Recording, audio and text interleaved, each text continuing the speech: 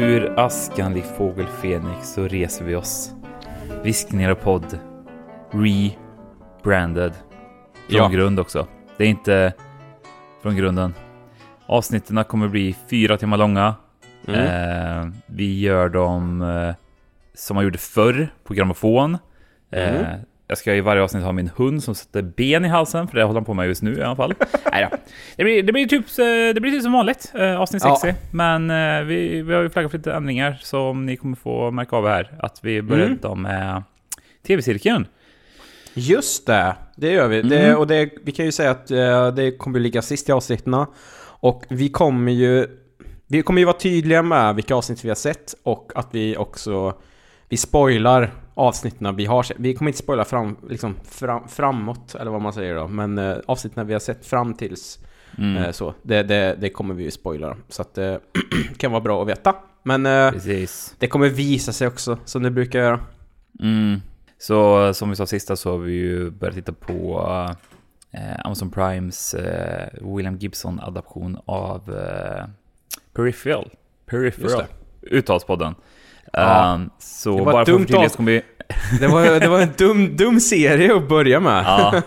Så här, engelska när det är så här PH och även TH kan ju inte jag uttala. TH kan jag verkligen inte uttala. PH. Och TH, Tommy Hansson. Ja, just det. Ja, nej, det är svårt. Det är liksom, men det blir liksom dubbel P där i det ordet som är läskigt. Det är väldigt kul att se skottar har svårt att säga Purple Burglar Alarm.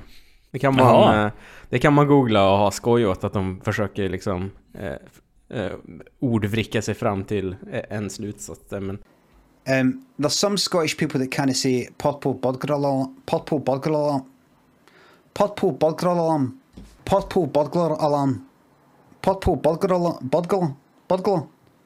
Purple Burglar. Det är inte helt lätt alltså. Peripheral. Exakt.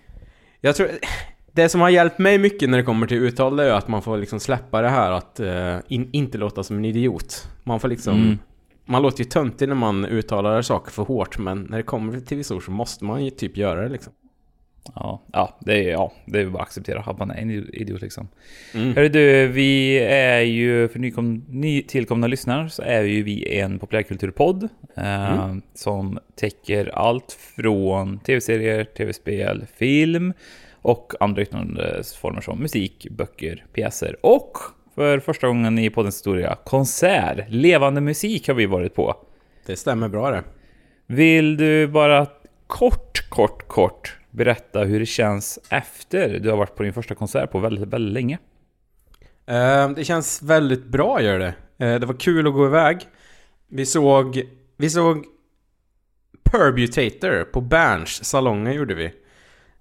Och förbanden var Author and Punisher och Health. Och det var ju vi gick ju dit för att vi ville se Health. Ja, exakt. För att vi en gång i tiden så hittade, jag tror det var jag som hittade en musikvideo med dem, regisserad av Eric Wareheim från Tim and Eric. Great job. Och den dels musiken, men också själva videon var rätt så speciell. We Are Water heter den låten. Och den när vi var unga och trodde att vi var lite coola, så kunde vi sätta på den ibland när vi gick på fest. för att chocka, var det lite töntigt sådär. Men så att, och det där bandet har man liksom haft halvkoll på. Jag har inte lyssnat så jättemycket på dem sen dess. Det här är ju några år sedan då. Men så av någon anledning så såg jag att de släppte merch här i våras. Och det var en t-shirt där som fångade mig, en Elden Ring inspirerad t-shirt som jag kände att så här, den här måste jag ha.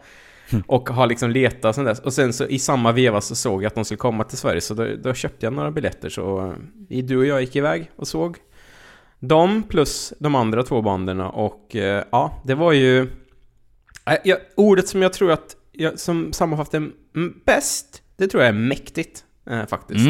Tycker att det var riktigt Ja, jag var inte riktigt beredd på att jag skulle tycka att... Så här, jag var inte riktigt beredd på att jag skulle hålla ut så länge som jag gjorde med tanke på vad det är för musik.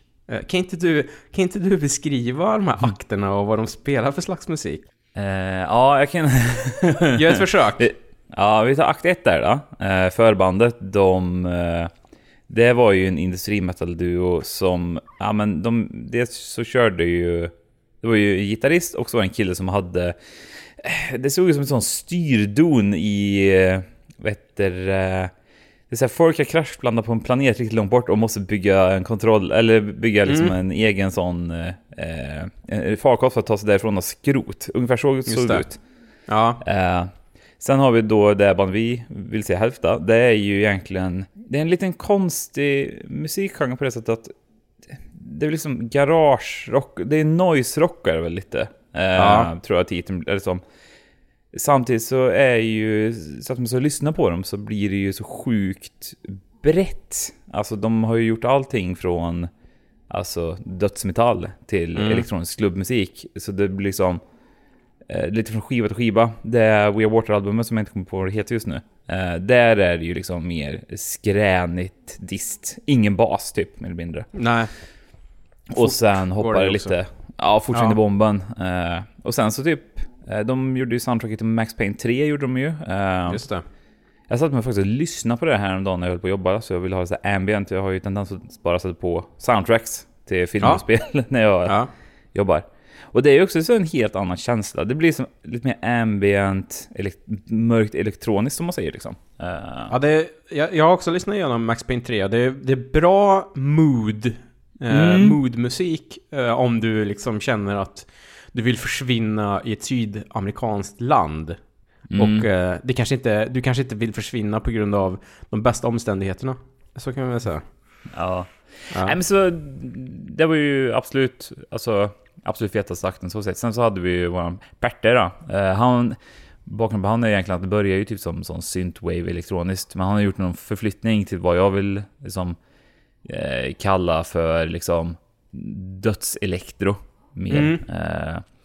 Senaste albumet han släppte, det är ju samarbete med han Lamb of God-sångaren som jag inte kommer på vad heter, en svensk snubbe till exempel. Så det är ju liksom okay.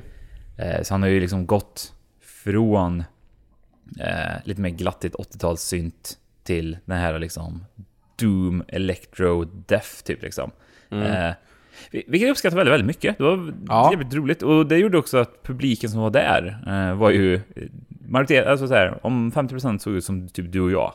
Så här, ängsliga killar med caps, så såg andra halvan ut som var ju såna metalheads liksom. Det var ju bra blandning mellan liksom metalkillar och elektrokillar. Vi säger killar för det var överhängande mest killar där skulle jag ändå säga. Ja, det kan man säga. Men du sa ju du gjorde en väldigt bra liknelse gjorde du sa ju att det känns som att man var på Arvika-festivalen 06 och det är väl ungefär den känslan man fick när man var där inne. Verkligen. Vi sa också att det finns en stor och djup kunskap om datorer i lokalen. Ja, det gjorde det verkligen. Ja, det var, jag tror att hade nätverket gått ner på Berns så hade det kunnat lösa sig väldigt snabbt alltså. Ja, nej, det var kul. Det var kul att chocka sinnena. Och jag blev sugen. Jag fick nästan lite mer smak. Jag vill passa på 2023 så blir året jag går på mer levande musiktillställningar, kände jag. Ja, men jag håller med. Och det är också kul att se akter kanske man inte skulle ha sett annars heller. Kul att utmana sig lite. En fråga, du sa att du kan lyssna på soundtrack när du sitter och jobbar. Vad är favoritsoundtracket? Ett soundtrack som jag återkommer väldigt mycket till är ju Hans Zimmermans Blade Runner 2049 faktiskt. Ja, klassiskt. Har Zimmerman säger jag också. Zimmer. Ja. Zimmerman. Ja, nej, det är väldigt stämningsfullt. Bra. Ja, men tips är också, vill du ha en kille som har specialiserat sig på filmsoundtrack men gör liksom sin musik så är det John Carpenters senaste alster, om man säger, i och med att han bara gör musik nu för tiden och inte film. Så han gör den här synt elektro tjokarackarn så att säga, och då låter ju egentligen hans album låter ju bara som filmmusik. Lost Signal-albumen så att säga. Han gör musik, spelar tv-spel och röker cigaretter. Ja, kolla NBA rätt mycket. Ja, just det. Han kollar på basket också, just det. Ja, jag tror också gör han ju, jag tror han kör musik med sin son också. Det är han och hans son och typ någon snubbe till. Drömliv. Han kan luta sig tillbaka och hämta in pengarna från onödiga remakes. Ja, det kan man nog säga. Du, har du hunnit gjort något sen vi pratades vid sist? Det var inte så jättelänge sedan vi sågs. Men har du hunnit göra något annat än att bara sitta och tänka på dödselektro? Nej, men det var ju så länge sedan. Vi kommer ju komma till någonting vi har gjort gemensamt på varsin kammare. Och det är ju Guillermo del Toros Cabinet of Curiosity. Så bortsett från att jag har gått blivit sjuk så har jag hunnit att spela lite tv-spel faktiskt, som jag tänkte prata lite fort om. Ja. Lite kort. Det finns ett tv-spel som har släppts här nu som heter Signalis, som är ett retro-inspirerat survival horrorspel som finns till de flesta konsolerna, och är du en PC Master Race-kille så då finns det på Steam också. Det handlar egentligen om, det är en sci-fi historia där du spelar en liksom underhållsrobot långt in i framtiden på en koloniserad planet där du letar efter din partner. Man är på så att säga en rymdstation eller inte en rymdstation utan en sån kolonigruva bas där skit har gått åt helvete och du ska hitta henne. Så långt är det väl som vilket survival-spel som helst skulle jag visa på. Låter som det, va? Ja, det tycker jag. Absolut. Ja. Vet du, person på främmande plats utsatt för fara. Det som kanske gör det här lite mer speciellt är väl liksom rent tematiken och framförallt grafiken. Vi har kommit till den punkten nu när man pratar retro så ser det inte ut längre som ett gammalt Super NES-spel, utan nu har man kommit till den perioden i som retro spelutvecklarvärlden där liksom saker och ting ska se ut som PlayStation 1, och det är väl liksom där det här spelet hämtar mest inspiration från. Det har genom åren nu på sistone varit lite så här kortare indiespel, små upplevelser. Det finns ju det där itch.io. Känner du till det? Ja, det gör jag. Jag tror att jag vet vilken du menar. Ja, det är ju som en plattform på nätet där liksom indieskapare lägger upp betala eller gratis. Så bara säger till min hund där, hopp upp, hopp. Herregud. Så den här liksom stilen på grafik har liksom börjat kommit mer och mer, och det här är väl liksom ett av de större som släpps nu då. Så liksom den har ändå liksom hämtat det där klassiska Resident Evil-tänket på spelstruktur. Du har det där att springa fram och tillbaka till en kista för att hämta items, mycket backtracking och den här liksom PlayStation 1-grafiken. Det gör liksom att hela spelet som kappas in i en väldigt så här härlig atmosfär. Det blir lite kosmisk skräck, det blir lite sci-fi, det blir lite robotar. Hur ser det ut så som, vad heter det, liksom, är det fast kamera som i Resident Evil och tank controls, eller hur är själva looken på det? Det är liksom, det spelas som lite så här snett ovanifrån kamera, så den är mer eller mindre upp ovanifrån, så ser man den här karaktären fast det ändå är en liten 3D-effekt på det.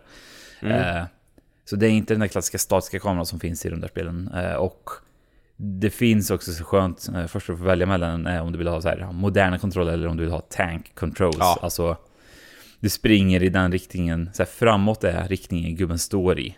Om du trycker upp på stickan. Jag är en liten pussy, så jag tog modernt för jag känner att jag inte orkar med frustrationen som det innebär liksom. Men så det hämtar liksom inspiration från alla de här liksom PlayStation-spelen som Resident Evil, Silent Hill och liksom skapar någonting eget are. Det utvecklas av en tysk studio som heter Rose Engine. Jag försökte kolla upp lite vad de gjort innan. De säger bara att de har tidigare gjort lite spel, men inget så här konkret. Okay. Ja. Och det är väl typ det som blir så nice med estetiken i det här spelet också, är liksom att man har de här vad fan är det heter? Har du hört talas om det? Är det Blame? En manga som finns som man med. Ja. lite den estetiken är det, blandat med liksom lite defing, plus att de får in liksom, det blir liksom så här anime sci-fi-aktigt på något sätt. Vi kommer på en bild i samma inlägg så får sig liksom jag förstår för vad det är. Men och det som är gött också, bortsett från att de kör de där tropen, de cyberpunk-troperna som är liksom in med lite kanji-tecken för att så här symbolisera cyberpunk. Så är det sjukt mycket tyska i spelet också som grafisk element, tyska språket. Ja. Underskattat språk ändå.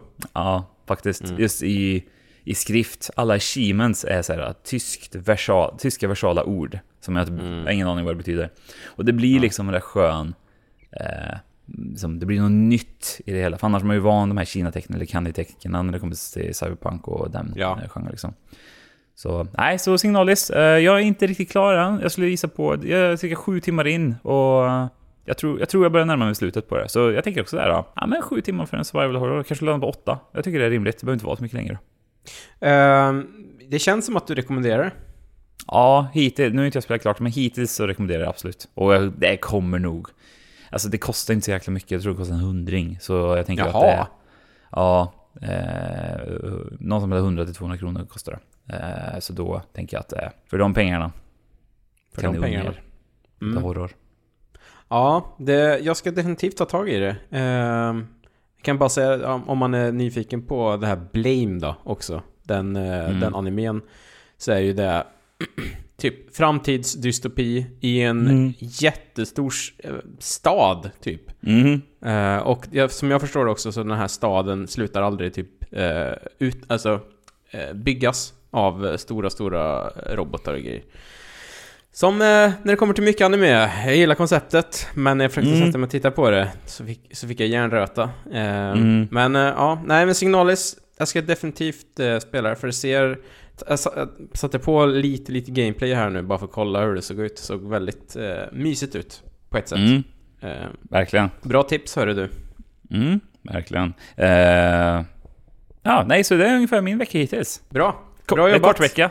Vi såg så det finns länge sedan, så det är kort vecka. Jag har ju, inte heller hunnit med så mycket. Men vi kan ju däremot gå vidare då till Guillermo del Toros Cabinet of Curiosities, som vi båda har sett. Picture your mind as a cabinet where you lock up your darkest thoughts and deepest fears. What would happen if you opened that cabinet for the world to see? We are about to find out.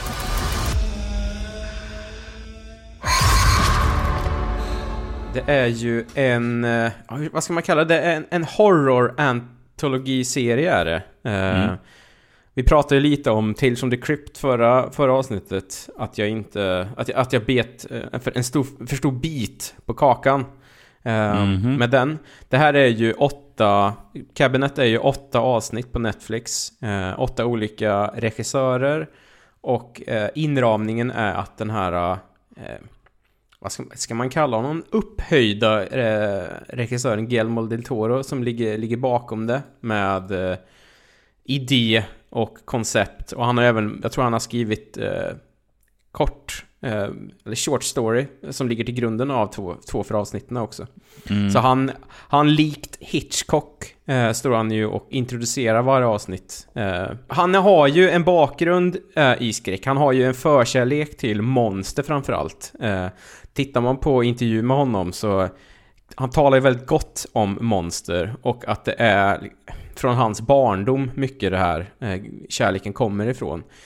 Han är också väldigt behaglig att sitta och lyssna på. Det är synd att inte han har gjort många timmars podd, för det är en sån person jag kan sitta och lyssna på hur länge som helst. Han är från Mexiko, men han är ju extremt vältalig när det kommer till det engelska språket. Så att de här Cabinet of Curiosity då är ju, som vi sa, 8 avsnitt. Och ska vi snabbt gå igenom avsnitten? Du hade hunnit sett nästan alla, var det va? Ja, precis. Jag har 2 kvar. Jag har The Outside och sån här halva The Murmuring som är sista avsnittet. Har jag. Så vill du, är det så här, vill du gå igenom 2 timmar, eller tänkte du bara att vi pratar lite snabbt? Vi kan prata lite snabbt. Vi kan väl också nämna vilka som gör de här avsnitten. Är man lite horrorintresserad så känner man igen många av namnen. Det har ju Vincenzo Natali, kanske mest känd för Cube och Splice, gör ett avsnitt. Vi har David Pryor, gör mitt favoritavsnitt av det, The Autopsy. Han har ju gjort den här The Empty Man, som kom. När kom den? Var det 2020 någonstans där? Ja, 2019-2020 tror jag. Tror att den försvann lite i covid. Men den filmen blev jag inte riktigt klok på. För det fanns delar med den som var så fruktansvärt bra. Alltså vi är uppe på 5 av 5. Men så fanns det också delar som var väldigt, väldigt svaga. Men jag vill ändå rekommendera David Pryor's Empty Man. Sen har vi liksom Anna Lilla Amirpour som har gjort den här Girl Walks Home Alone at Night. Panos Cosmatos, en Stefan-favorit, vet du.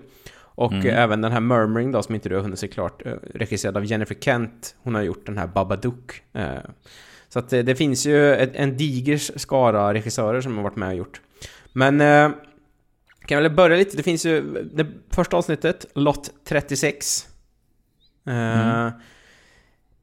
Handlar ju, det handlar om en kille som köper en, vad heter det? Det finns ju sådana, vad heter det? Storage Wars. Typ. Storage Wars, ja. Är det där det ja, heter? Exakt. Det är lite Storage Wars. Det är en otrevlig jävel som köper ett förråd på lite vinst och förlust för att hoppas att han ska kunna sälja det som är där i då. Men det visar sig att han hittar ju en... hur mycket ska vi avslöja egentligen? Jag tycker inte... Vi behöver inte spoila någonting. Nej, okej, men då gör vi inte det då. Men då kanske... Ja, precis.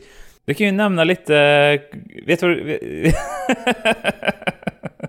Okej, vi säger så här. Vilka 3 tyckte du var bästa av de här avsnitten? Så kanske vi gör. Vi kanske behöver inte gå igenom allihop. Nej, men jag tyckte väl då att The Autopsy var ju den solklara ettan. David Pryor, The Empty Man. Vi måste ändå säga vad den handlar om. Det handlar om F. Murray Abraham. Spelar en obducent som får i uppdrag att undersöka kropparna som påhittas efter en gruvolycka. Väl när han ska obducera de här då, så är det någonting som inte riktigt stämmer.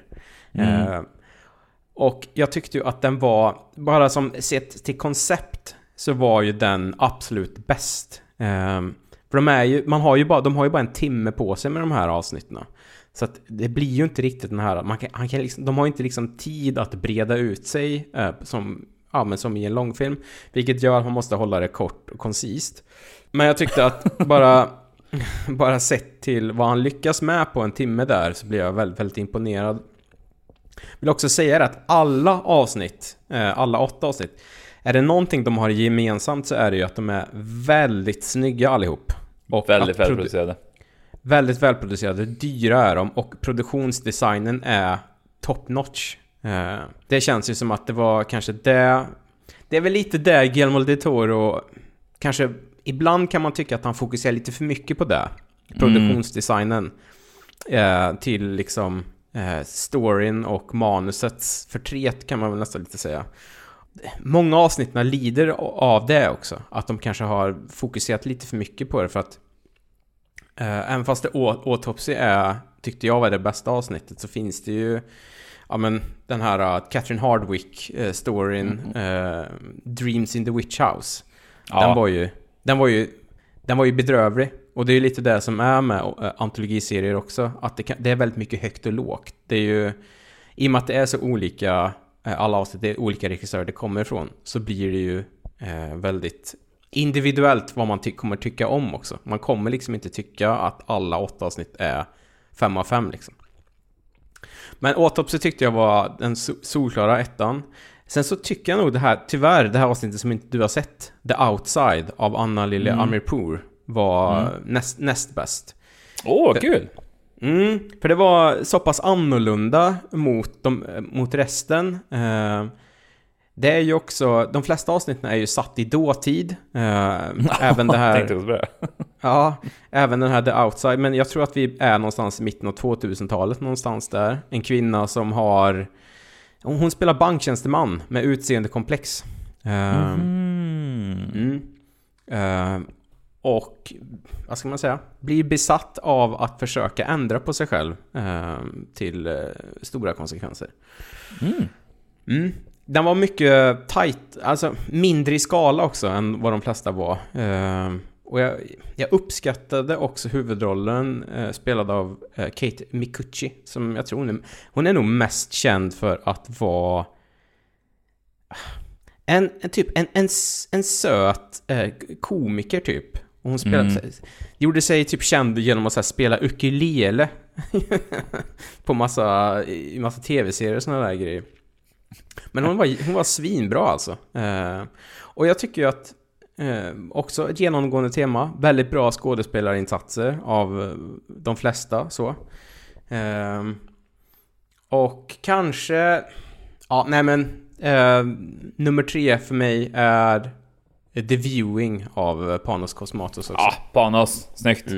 Vill du berätta lite om det avsnittet eller?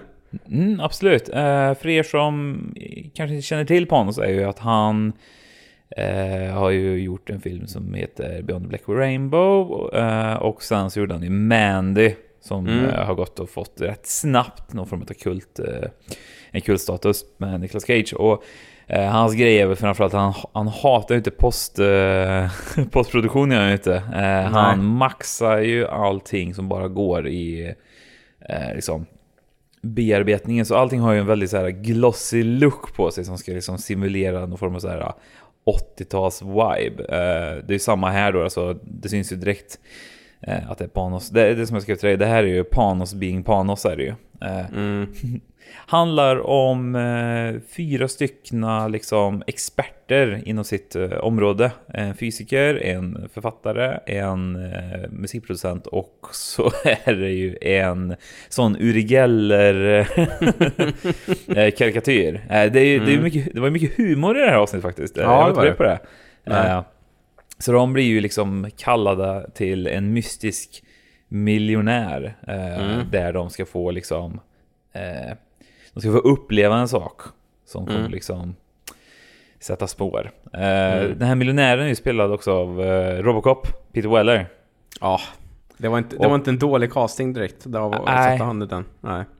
Det är ju väldigt det blir ju väldigt, väldigt mycket dialoger i avsnittet i den sköna viben, så den här sköna viben som Panos bygger upp, och det är så här så mycket som Peter Weller då, tuggar sken i avsnittet. Och han har sån fruktansvärt bra leverans på typ nästan allting. Det blir ju också någon form av sån, det är som att han får ju in alla typer av så här stereotypiskt tugg också från den tiden. Han kallar ju för fan en kimosabe också till och med. Just det. Men man märker att Panos Cosmatos han älskar ju jag gissar på att han älskar David Cronenberg väldigt mycket. Så den känns väldigt mycket David Cronenberg också. Sen så har ju Panos Cosmatos har ju hans akilleshäl, det är att han inte har bemästrat tempo. Nej. Så det var min enda liksom takeaway från det avsnittet som jag inte kanske tyckte var så där jättebra. Det är ju att det tar lite lång tid innan det kommer igång liksom. För liksom en person som mig som kan ha lite svårt att hålla koncentrationen uppe, så är det väldigt tacksamt att sitta och titta på 8 avsnitt som är väldigt olika varandra. För att det är en timme senare så kommer du ändå behöva gå vidare till nästa historia sådär. Jag hoppas att det kommer en säsong till. Och jag hoppas också att Guillermo får handplocka 8 nya regissörer som får liksom göra sin grej. För att det är väldigt uppskattat att de kommer ju in, alltså som med den här The Viewing då, Panos avsnittet. Man ser ju att det är han som har gjort den. Ja, verkligen. Och det är samma med den här The Murmuring av Jennifer Kent, Babadook-regissören. Man ser väldigt väl att det är hon. Har man sett hennes andra film, The Nightingale, så hon gillar ju att använda det här lite mer boxiga formatet när hon filmar. Och det var ju också sådär, okej, nu är vi här liksom. Det tycker jag är rätt nice faktiskt. Och lite som du var inne på liksom att jag tror nog liksom, den största takeawayen så sett är alltså bortsett från vissa små detaljer, så är jag ändå så här, alla avsnitten är verkligen otroligt välproducerade. Jag tror inte jag var beredd på hur liksom välproducerade de skulle vara liksom med casting och allting liksom. Det var väl liksom som sagt, jag har inte sett Dandy nummer 2 där, men avsnitt 4 var liksom, det är ju det enda avsnitt som jag blir så här, vad fan är det här för någonting? Och sett till vilken kvalitet resten håller, så vet jag liksom inte vart det felar. Nej. Vi kan ju snabbt nämna att avsnitt 4 handlar ju egentligen om en bror vars, när han är ung så går hans tvillingsyster bort. Nej, jag tror vi är på jag tror att det är nummer 6 vi pratar om. Ja, förlåt, jag blandar ihop nummer 6. Ge mig sekunder bara, ska jag bara. Nummer 6. Vad fan var det heter då? Dreams in the Witch House, Catherine Hardwicke, Twilight-regissören. Precis. Nu börjar jag verkligen kicka in här. Det är därför jag är så virrig för min sjukdom. Men men det är väl egentligen en enda avsnitt som det handlar ju om som jag sa, en kille vars syster gick bort när de var små, men när hon liksom är in the passing så ser han någonting knappt liksom, som antyder på att hon kanske inte riktigt är borta. Nej. Så han viger ju hela sitt liv åt att ta reda på vad var det som hände med min syster. Lever hon fortfarande fast liksom är hon fast någonstans.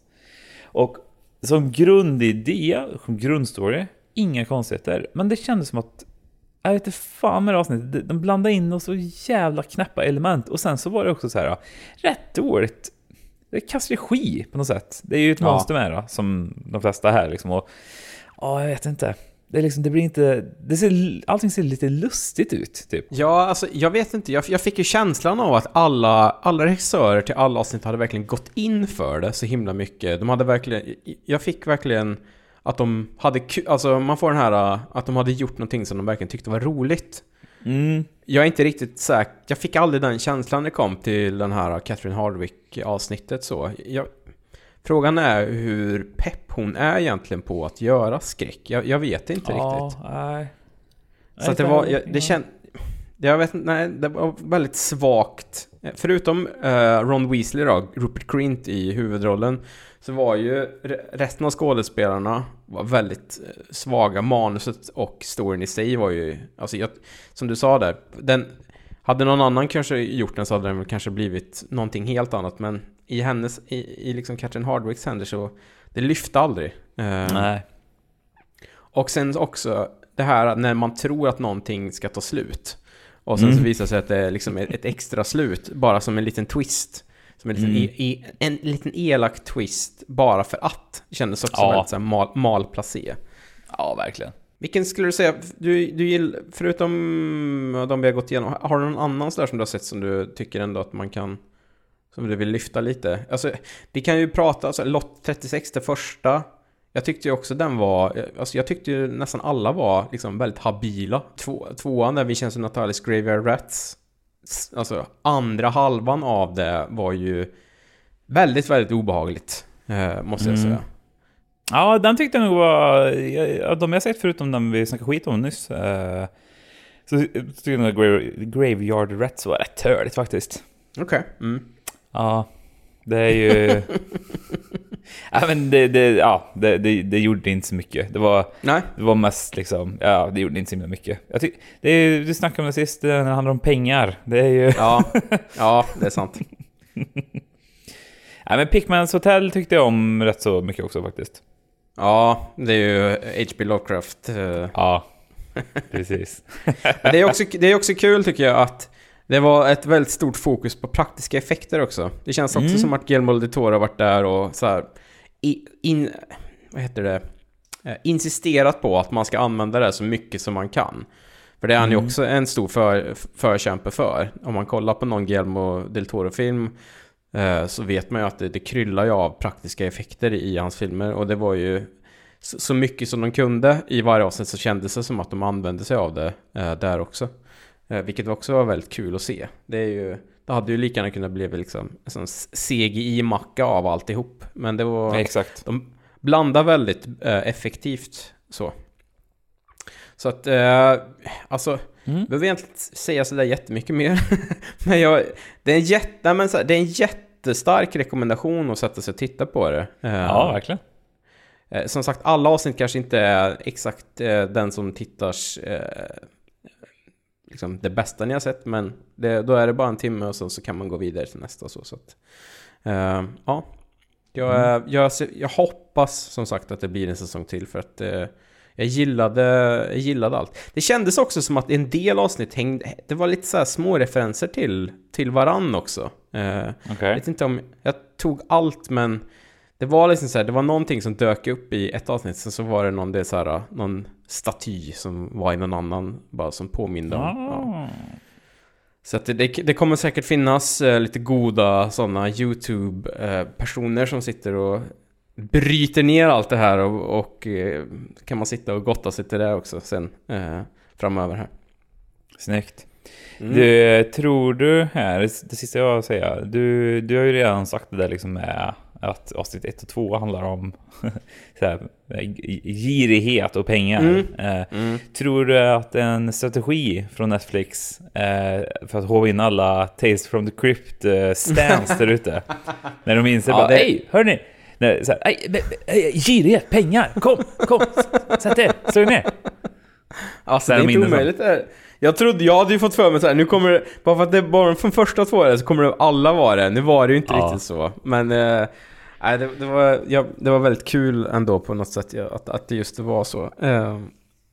Jag tänkte också så här, för sen blev det lite så här, är det någon så här 7 dödssynderna grej det här? Att det så här, fy fan. Ja, men det är också gjort till dödagar liksom. Men det tyckte jag inte, blev det inte riktigt heller liksom. Sen så, det var roligt också för att de släppte ju det här under hela veckan. De släppte 2 avsnitt, eller under 4 kvällar så släppte de 2 avsnitt varje kväll. Det tyckte jag också var kul. Att de liksom inte bra modell. Kurva ut. Ja, men precis. Så att man inte bara tjoffade ut allt på en gång, utan man kunde se i lugn och ro. Och så fick man avvakta till nästa kväll liksom. Så det var nice också. Ja, vad blir nästa projekt att ta igen? Det känns som att du har bet av det mesta nu. Du har spelat klart dina tv-spel, du har sett klart dina filmer, du har kollat klart dina serier. Vad är nästa utmaning här nu då? Vad finns i november för dig att hämta? Ja, det kommer ju ett stort tv-spel här nästa vecka som jag tror jag ska försöka köpa och spela. God of War Ragnarök kommer ju. Just ja. Heter det så? Jag tror det heter God of War, vad heter det? Vikingarock. Ja. Nej, God of War Ragnarök kommer här nästa vecka, så det ska jag faktiskt ta och spela igenom. Det börjar komma lite recensioner faktiskt idag här. Och det är väl bara 5 av 5 och 10 av 10 hittills. Så att jag gissar på att man kommer ha det rätt gött. Jag tror att jag läste någonstans att det kommer ta 70 timmar att spela igenom om man ska göra allt sådär. Jag kommer inte göra det. Man är för gammal för det. Men jag kommer definitivt lägga några timmar på det. För jag tyckte ju att vad ska man säga, första God of War då, det här som kom till PlayStation 4, var väldigt, väldigt bra. Så att det kommer det bli. Själv då, har du någonting i pipen i november som vi kan se fram emot? Ja, jag ska ta november är dedikerad nästan till att se klart Better Call Saul också. Jag började ju på den här innan oktober, eller har oktober började. Så jag ska ta och avsluta den. Sen så får vi väl se lite vad som ligger i pipen. Jag har lite spel kvar. Jag kommer nog vänta lite med God of War Vikingarock. Tills jag känner att jag har lite mer tid för det, så att säga. Så vi får se. Eller om man köper bara speedrunna skiten. Ja, men det kan du göra också. Du kan ju bara köpa, om du köper det efter några veckor så kan du ju bara följa guide också. Så behöver du inte ens tänka på vad du ska göra. Du kan du bara liksom guida igenom hela spelet. Det är också ett kul sätt att spela på. Kan jag ha Better Call Saul uppe samtidigt på en dator också? Ja, men precis. Det är väl gött att kunna göra 2 saker samtidigt. Vi pratade lite på det när det kom till hur vi hade tagit oss an i oktober. Och jag tror, alltså för det mesta så tror jag att det funkar så ganska mycket för mig att jag tar ganska mycket på uppstuds. Liksom bestämmer inte för mycket innan jag ska se någonting. Utan det som känns bra för... Vad sa du? Ja, det visste jag inte. Det som känns bra för stunden är det som det blir liksom. Men ja, vi får se. Ni får väl lyssna vidare, hörni. Ja, det är väl helt enkelt det man får göra liksom. Nej, jag vill ändå passa på att säga det. Det är också en av anledningarna till varför jag tycker om att prata med dig så mycket. För du är ju Du är ju ansiktet utåt för magkänsla är det ju, och det tycker jag om. Ja, men jag tycker att det är det roligaste så, oftast. Att det måste vara ett sug på det man ska göra, annars blir det liksom bara ett jobb av det. Och det får det liksom aldrig bli, tycker jag. Verkligen inte. Your only chance to survive or evacuate is to leave with us. Ett lite tajtare avsnitt på grund av att vi båda två har fått borren och bensinen rätt i hjärnan. Så vi kommer ju nu hoppa in i TV-cirkeln. Vad heter den? Har vi ett namn på den än? Eller ska vi dappa den nästa vecka? Nästa vecka har vi ett namn på den. Nästa vecka har vi ett namn på den. Arbetsnamnet är väl bara TV-cirkeln då, kan vi säga. Ja, exakt. Ja, men det får den inte heta, utan vi ska ha ett namn nästa vecka. Jag lovar det. Ja, så nu blir det arbetsnamnet Viskningar Pods stora TV-cirkel 2022. Ja. Ja, shit. Ja, och för er som hoppar av nu så vill vi bara säga tack för att ni lyssnade. Ni vet vad mycket vi tycker om och att ni finns där ute för oss. Alla som kommer på stan, det vi uppskattar. Även om vi blir rädda så uppskattar vi det fortfarande sen efter några timmar när vi har smält situationerna. Nej, men skämt åsido, så alla som hör av sig och alla som säger att de lyssnar, det värmer väldigt, väldigt, väldigt mycket. Något annat får ni aldrig tro liksom. Så att det uppskattar vi väldigt mycket. Så att fortsätt. Säg till kompisar att den här podden finns också. För att tanken är ju någon dag att man ska kunna säga upp sig och sen leva riktigt fattigt på den här podden. Men så är det. Alltså, det tycker jag ändå vi ska ha som slutmål. I alla fall jag ska ha det. Att leva på existensminimum på liksom Patreon-pengar för att man får göra det här full time. Det vore väldigt kul. Det är som typ så här alla komiker här, alla svenska komiker som har 17 Patreons igång för att kunna betala elräkningen. Precis. Yes. Men vi säger namnet på serien vi ska se igen här nu då och se om vi sätter det. Från och med nu så ska vi kolla The Peripheral med bland annat Chloe Grace Moretz. Och veckans avsnitt så går vi igenom avsnitt 1-3. Ja. Your skills are being sadly wasted in this den of imbecility. I got things to do. Mama needs tending, the house needs cleaning. I'm done pretending that I can live in a sim. It ain't real.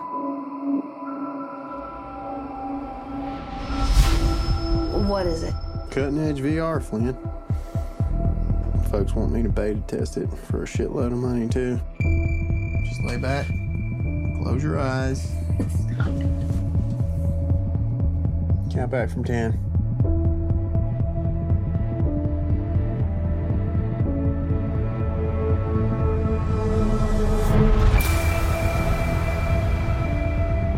This is London. But London's 70 years from what you think of as the present. It was like being there, in your body. You're inside a peripheral. Piloting that body as if it were your own. Holy shit.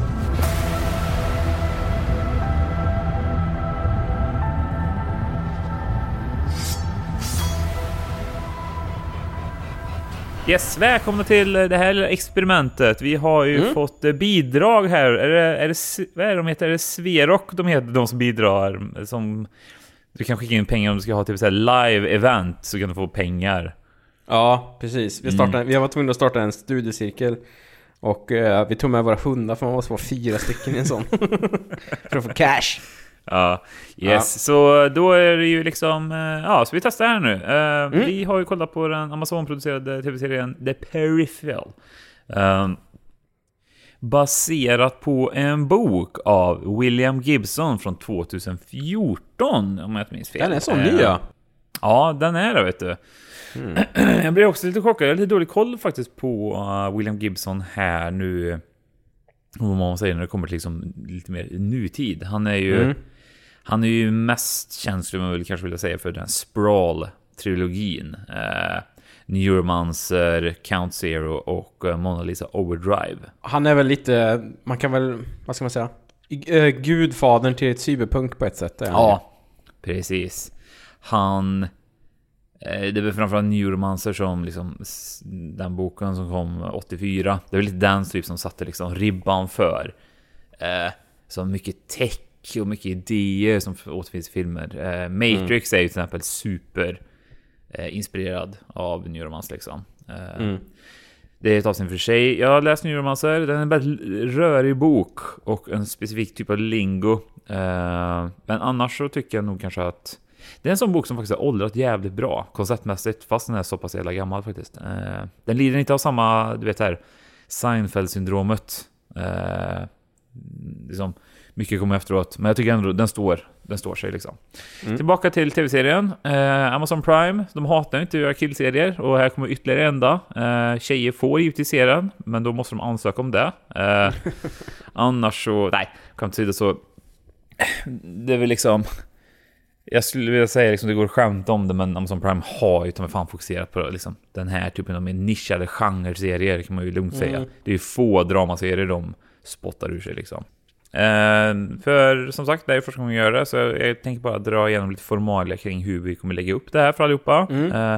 Vi kommer börja med att presentera avsnittsnamnet och när det sändes, regissör och manusförfattare. Den här tv-serien är ju producerad av 2 styckna tv-serieveteraner, Jonathan Nolan och Lisa Joy.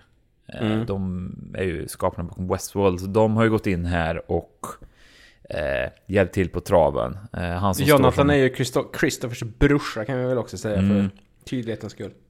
Han som fortfarande kvar den brittiska dialekten. Just det. Manus och skapad av en kille som heter Scott B. Smith. Och de 2 första avsnitten vi kommer att prata om här idag är regisserad av Vincenzo Natali, som vi pratade om lite förut. Han är ju framförallt mest känd för Cube och Splice, och sen en helvetes massa tv-serier. Finns det en halvnischad tv-serie som har varit inne och regisserat ett avsnitt.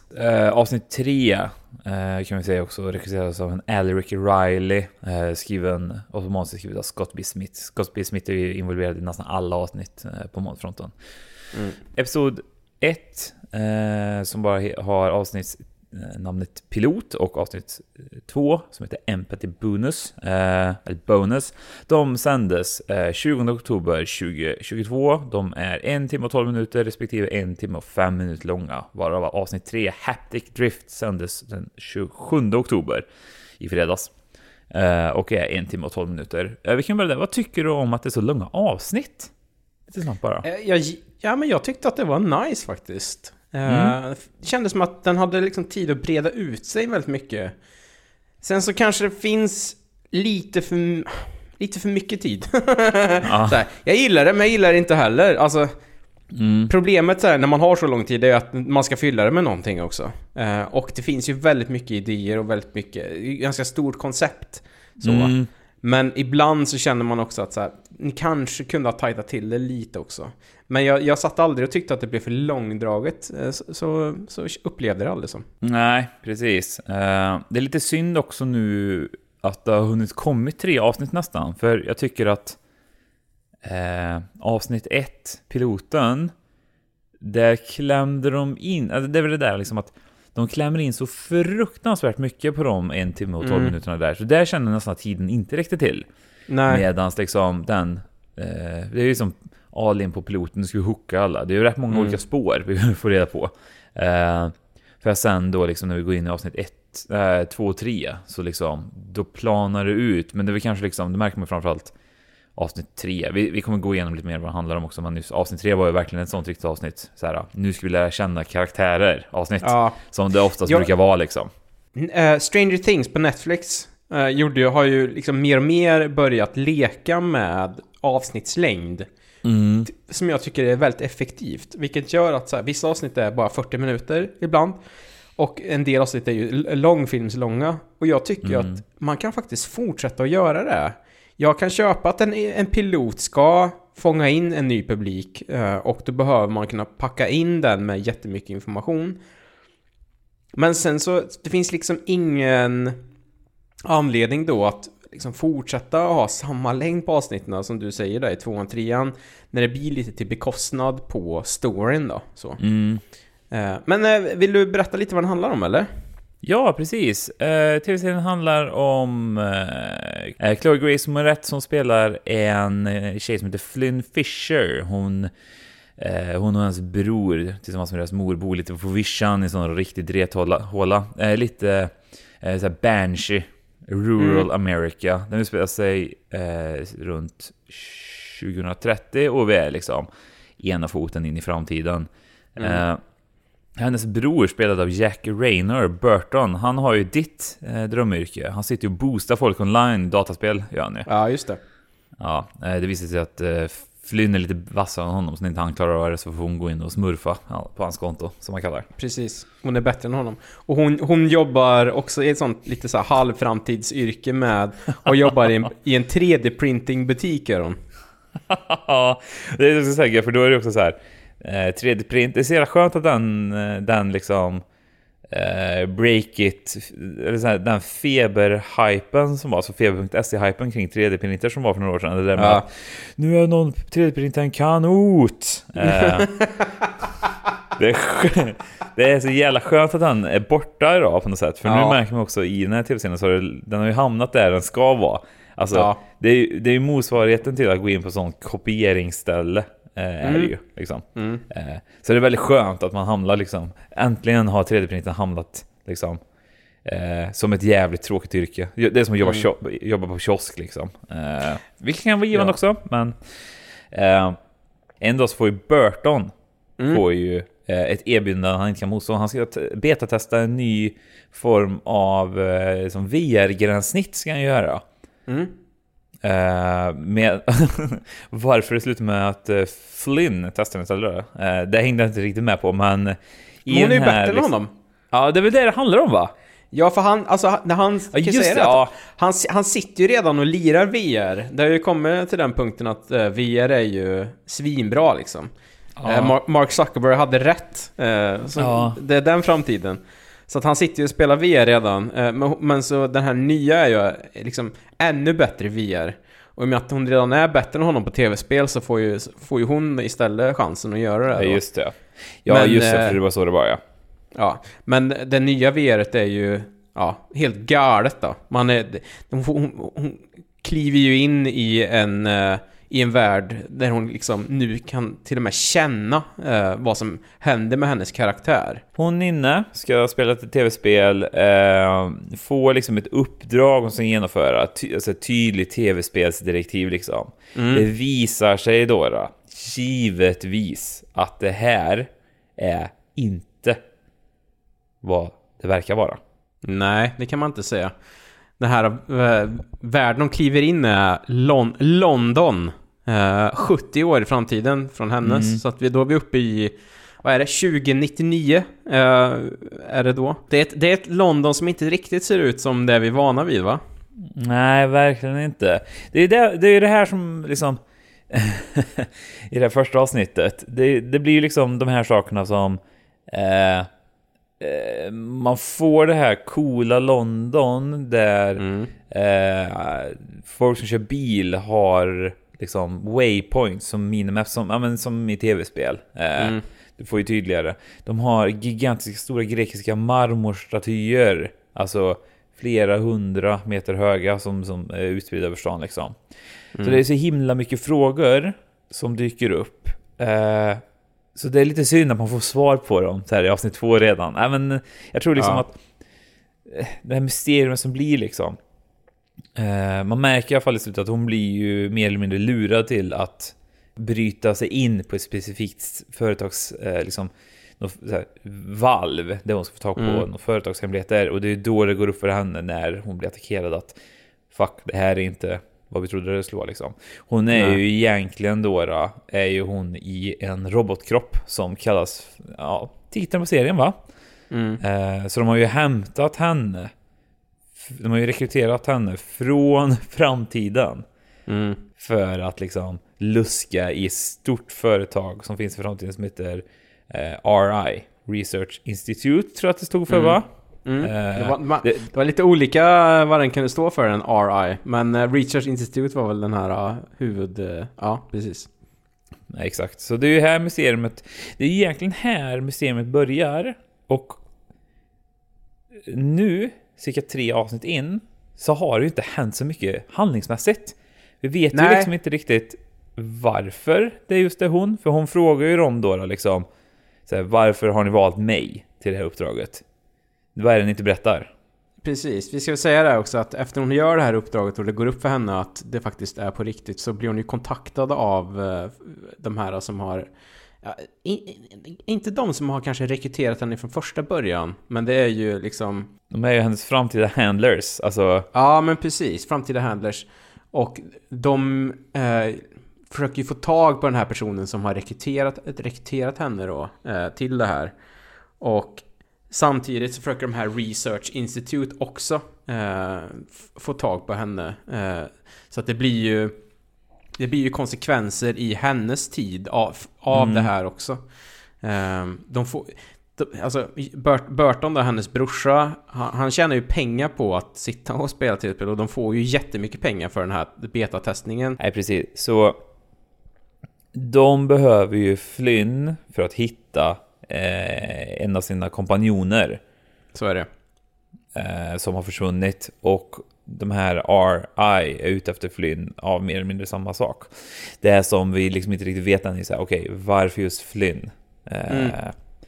Och vad är det som händer? Efter 3 avsnitt så har vi liksom inte riktigt fått reda på det heller. Vi får lite strösslat det här då liksom, att ja, men i den här framtidsvärlden, jag gissar att det är rätt fort på att det ser ut någon ekokatastrof som har hänt, och det är väl rätt tydligt att det är det som har hänt där, liksom.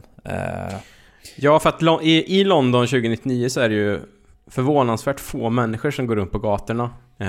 Så det är ju liksom en backstory där som vi inte fått reda på. Jag ska också säga att Research Institute, när de inser vad som har hänt, att det här break-inet har liksom komprimerat deras system och sådär, så försöker de ju eliminera Flynn och Burton genom att först lägga ut det på Darknet. Ja, det är väl typ den andra gången jag blev så här, vänta här nu. Ja, men, så då är det en sån Lego Knects-grupp som ska försöka ta ihjäl dem. Men då är det ju också, får man ju reda på att Burton är ju en gammal marinsoldat. Som tillsammans med barndomsvänner ingick i något slags specialförband med haptics inopererade i kroppen. Så att de gör ju slut på det där specialförbandet ganska snabbt. Och sen när Research Institute inser det, så liksom rekryterar de stadens stora knarklangare. Corbel Pickett, spelad av en Lewis Hertham. Jag tror han är väl mest känd för att han var ju pappan till Evan Rachel Wood i Westworld, första avsnittet där, robotpappan. Ja, därför jag kände igen honom. Ja. Snyggt. Ja, men precis, så det är ju liksom, det är liksom 2 parallella handlingar, kan man ju nästan säga att det utvecklas till. Att dels så ska Flynn och Burton försöka hantera det som händer liksom i deras tid, samtidigt som Flynn mer och mer då hoppar in i sin peripheral i framtiden och försöker liksom ta reda på varför hon har blivit kontaktad och rekryterad från första början då. 3 avsnitt in, så alltså jag tycker det har varit över förväntan, för det skulle kunna ha blivit väldigt pajigt det här. Och den är ju också väldigt snyggt gjord, tycker jag. Väldigt bra. Alltså, tv-serier som ska hålla på för mycket med effekter blir sällan bra. Och det är ju lite den här som vi har pratat om förut när det kommer till tv-serier och actionscener, så det kan vara lite stelt ibland och sådär. Men det är ingenting jag stör mig så det är jättemycket på heller så. Så det är väldigt högt produktionsvärde också, vilket jag tycker det måste en sån här serie ha för att man ska liksom kunna ta den på allvar. Annars så blir det tyvärr väldigt mycket Stargate SG-1 i grusgropen över det. Så det blir billigt liksom. Exakt. Jag tror typ en sån sak som de har tjänat väldigt bra på är ju liksom att hittills är det inte så himla mycket det är ju inte så himla mycket så här dataeffektbaserade scener heller, utan det är ju mer liksom set design beslut. Så här, i det här framtida London, hur liksom, ja, men vi har den här gamla London-kåken fast vi har strösslade med liksom lite schyssta ljusrör. Alltså det funkar rätt bra och bara gå den vägen. Absolut. Som det som är liksom mest effekt är ju liksom de här robottjänarna som finns i framtiden. Men där har de ju valt en specifik typ av liksom visuell design på dem som gör att det ändå är så här, fan, funkar bra liksom. Alltså jag är imponerad att det ser så bra ut som det gör faktiskt. Vilket också förhöjer känslan av att den här immersion, vi har ju pratat om immersion förut, att man ska liksom komma in i det och inte liksom tvivla på det som händer. Och det enda som kan bryta det lite för mig, det är ju liksom när de är i så här 20-30-talet och folk åker runt i, du vet, bilar som ser ut som våra bilar. Ja. Folk sitter på laptops. Alltså så här, ja, det kanske man kommer göra om 10 år, men de kommer ju förmodligen inte se ut så liksom. Så att det är lite såna där grejer. Jag ska också säga det att en av de här personerna som Flynn träffar på i framtiden, karaktären heter Wilf Netherton. Och han blir ju lite hennes kompanjon där, den förtrodda personen i framtiden. Och det visar ju sig då är det andra eller tredje avsnittet, så visar det sig att han är adoptivbror till den personen som skickade det headsetet från början. Elita. Att de växte upp på ett barnhem och blev adopterade till 2 riktigt kalla adoptivföräldrar när det begav sig. Drömmen. Ja, och att de har ju då växt isär på äldre dagar. Så att det är ju lite... Wilf använder sig av Flynn i framtiden för att få reda på vad som hände med hans adoptivsyster och varför hon valde och rekrytera Burton och Flynn till att göra det här brytet som de gjorde på RI då, Research Institute. Exakt. Så deras jakt på Alita fortsätter, och det är ju egentligen i avsnitt 3. Jag skulle säga liksom att det största som händer sen i avsnitt 3 är väl att då blir vi väl ordentligt introducerade liksom till antagonisten här då, spelad av en Nia Miller. Hon spelar ju Cherise Nuland som liksom head of där RI. Hon är väl mest känslig att säga från den tv-serien Years and Years, en brittiska som gick för några år sedan, en sån miniserie, och Haunting of Bly Manor är hon med också. Just det. Hon är väl någon slags huvudforskare där, känns det som, eller? Så hon har ju liksom lite hon har så här forskarondska har hon. Väldigt bondskurke. Det var lite andra jag kan tycka när hon kom in, att det blir liksom så här, okej. Det går ju ingen miste om att det är hon som är antagonisten här liksom. Nej, verkligen inte. Det finns ju en scen där när det visar sig att det är en som jobbar på RI som har varit kompis med Elita, och det är lite därför Elita vet om att det finns grejer på RI som hon vill ha åt. Och när Cherise då, skurken, får reda på det, så ska hon ju liksom bestraffa den här personen, och då använder hon sig av är det genmanipulerade bin, eller? Och ger den så det är också så jävla korkat. Hon ger den något te som så här utsöndrar samma feromoner som gårgetingar. Och då kommer andra getingar och blir arga på henne. Då kände jag verkligen att man är uppe på liksom James Bond-nivå här. Death by bees. Men hörru du, vi är ju liksom vi valde väl en stor anledning till varför vi valde den här serien var ju liksom så här, men en dyr påkostad sci-fi-serie. William Gibson, som vi pratade om, han är ju liksom, han är inte okänd för koncept och idéer liksom. 1984 snackade han om att man skulle kunna surfa på nätet i framtiden liksom, och vi är väl där liksom. Vi surfar på nätet. Han kanske inte var liksom mannen som kom på alla koncept och idéer, men framförallt så han mejslade väl ut väldigt mycket mer. Han tog så här koncept och liksom gjorde liksom måla ut en bredare bild här. Så det, om man ser så här, den här tecken vi har liksom, de här idéerna vi har liksom, känns det bra? Vi börjar ju lite lätt med det här VR 3D-skriva grejen. Sen så börjar det liksom, det är som att vi Och så det mest otrovärdiga också, så att en hovrande dammsugare också. Ja, just det. Ja, elcyklar. Ja, men det är mycket så här. Ja, men det här känns rimligt inom 15 år. Eller det är, herregud, det är ju knappt 10 år kvar. Sen då kommer ut i framtiden, och det är ju här det börjar twistas till lite, för det är då vi får den verkliga tecken, så att säga. Hur tycker du de här idéerna funkar? Hur tycker du den här peripheral idén? Om vi alltså, vi var inne lite på det. Jag tycker att det funkar så där lite när det kommer till att det ska, alltså den här närmaste framtiden då.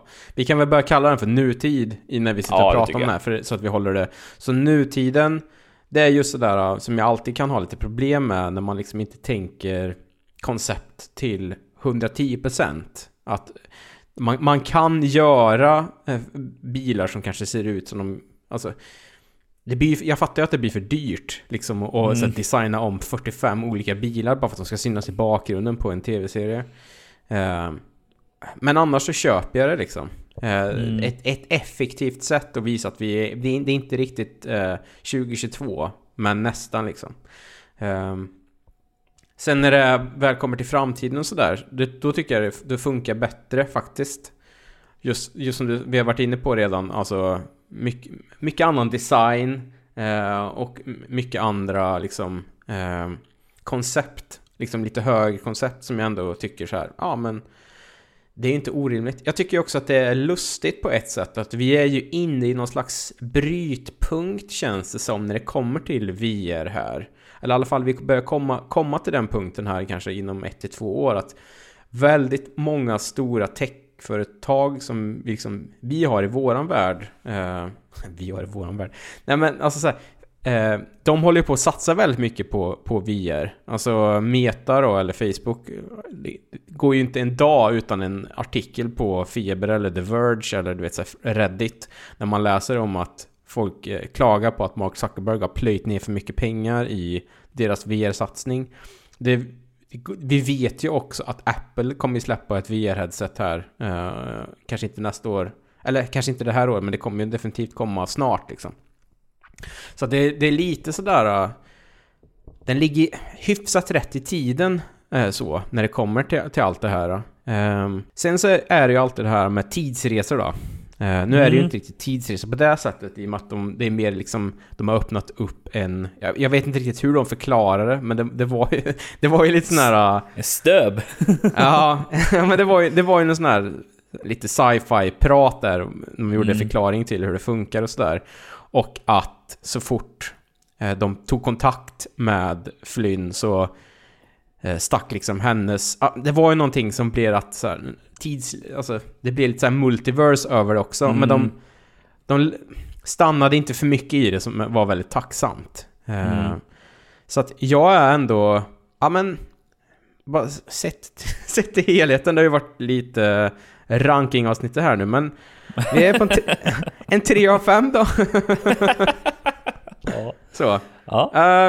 Det är liksom inte den här Blade Runner-framtiden, utan det är ju ändå en framtid som påminner om på båda liksom de här tidsepokerna, som jag ändå kan liksom, ja men någon gång så kommer vi få det här, känns det som liksom. Så att, ja. Hur känner du?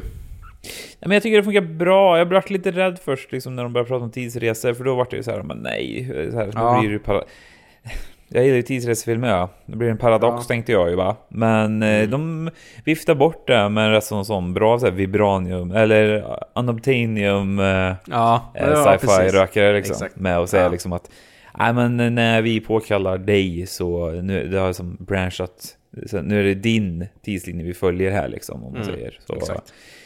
Jag tycker det funkar rätt bra. Jag tror inte man ska tänka på det för mycket, för då kommer man, som med all sån tidsresefilm, då kommer man bli för knäpp i kolan liksom. Jag tycker det är så här en helt okej. Jag tycker väl också liksom, rent tekniskt så har de väldigt många så här bra koncept. Jag kommer ju aldrig tro på någonsin att människor kommer föredra att för att ringa någon att slå siffrorna i luften.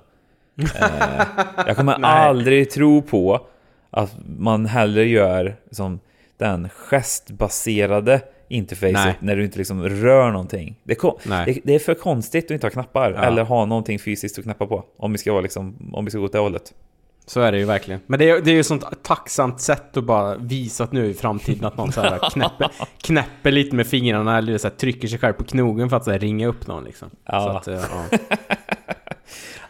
Men sen det är ett väldigt spritt avsnitt här nu, men det är ju mer bara för att vi ska täcka in som grunderna i de här 3 avsnitten. Men det är liksom i nästkommande avsnitt kommer vi liksom mer gå in på detalj. Vad hände i avsnitt 4? Nu blir det liksom mer övergripande, för jag tycker liksom att dels har det inte hänt så himla mycket, och de största frågetecknen jag hade inför serien har vi ju liksom eller vad man säger, de frågetecknen som dök upp efter avsnitt 1 fick ju rätt så snabbt svar på. Så jag tänker så här, de stora sakerna som återstår är ju framförallt så här, vad hände egentligen med planeten? Varför har de valt Flynn? Vart är Alita? Eller vad fan hon heter? Det är ju de 3 stora, liksom. Vad är Alitas grej liksom? Varför vill hon... Vad är hon ute efter liksom? Och vad kommer hända med Flynn? Och vad kommer hända med Flynn och Burton i den här... i den här stan de bor i. Det här, för det kommer ju bli någon slags... Det känns som att det kommer utvecklas till någon slags maktkamp mellan dem och knarklangaren där, Corbel då. Så att, men det tycker Future och Sark. Precis, ja. Ja, faktiskt. Det känns som att de är runt där, Appalacherna liksom. Men jag tycker att vi stänger det där så länge. Och så kan vi snacka vidare lite mer om handling och sånt. Lite mer djupt nästa vecka kanske. Ja, jag tänker ju att då är det lättare att så här, fokusera på det avsnitt som är liksom. Jag har bara en fråga. Vart är vi på väg? Tänker att det är ett stående sista inslag. Vart är vi på väg? Vad kommer hända nästa avsnitt? Jag hoppas ju, för det var en sån där grej som jag kände de här 3 avsnitten, att vi får ju liksom väldigt mycket... Vi får ju träffa väldigt mycket karaktärer, och vi får hänga med väldigt mycket olika karaktärer.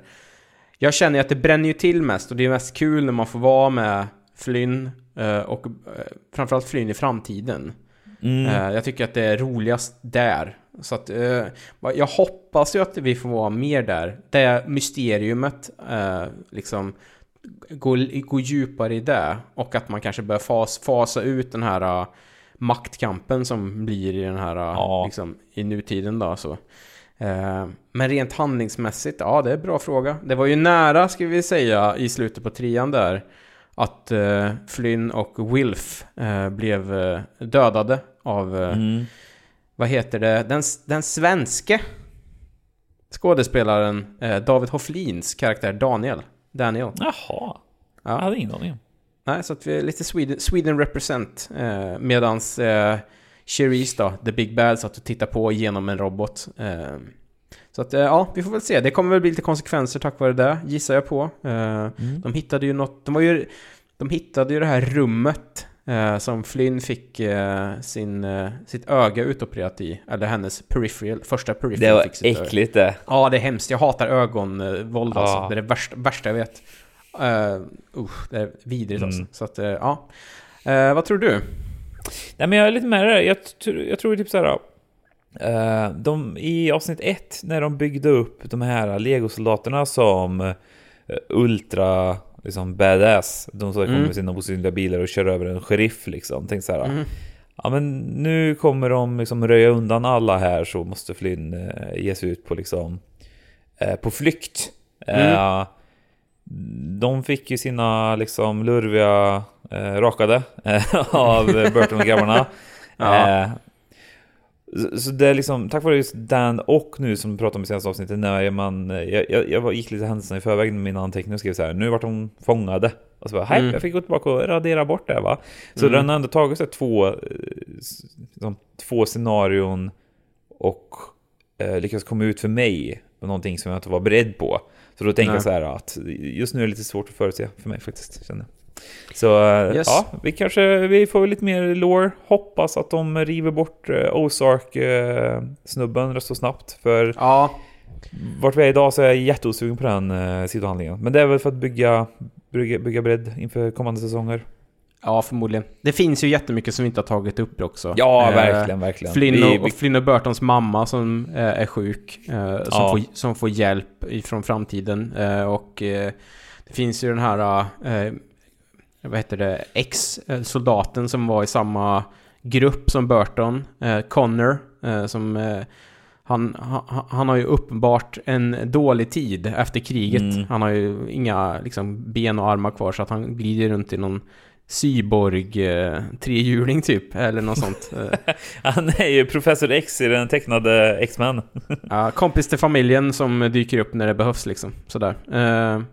Så att vi kollar vidare, och nästa vecka så snackar vi mer The Peripheral helt enkelt. Helt enkelt. Kul. Ja, och då, som vi sa, lite mer djupgående behandling också. Ja, precis. Grymt. Ses vi nästa vecka, hörru. Du, det gör vi. Ha det så bra nu. Hej.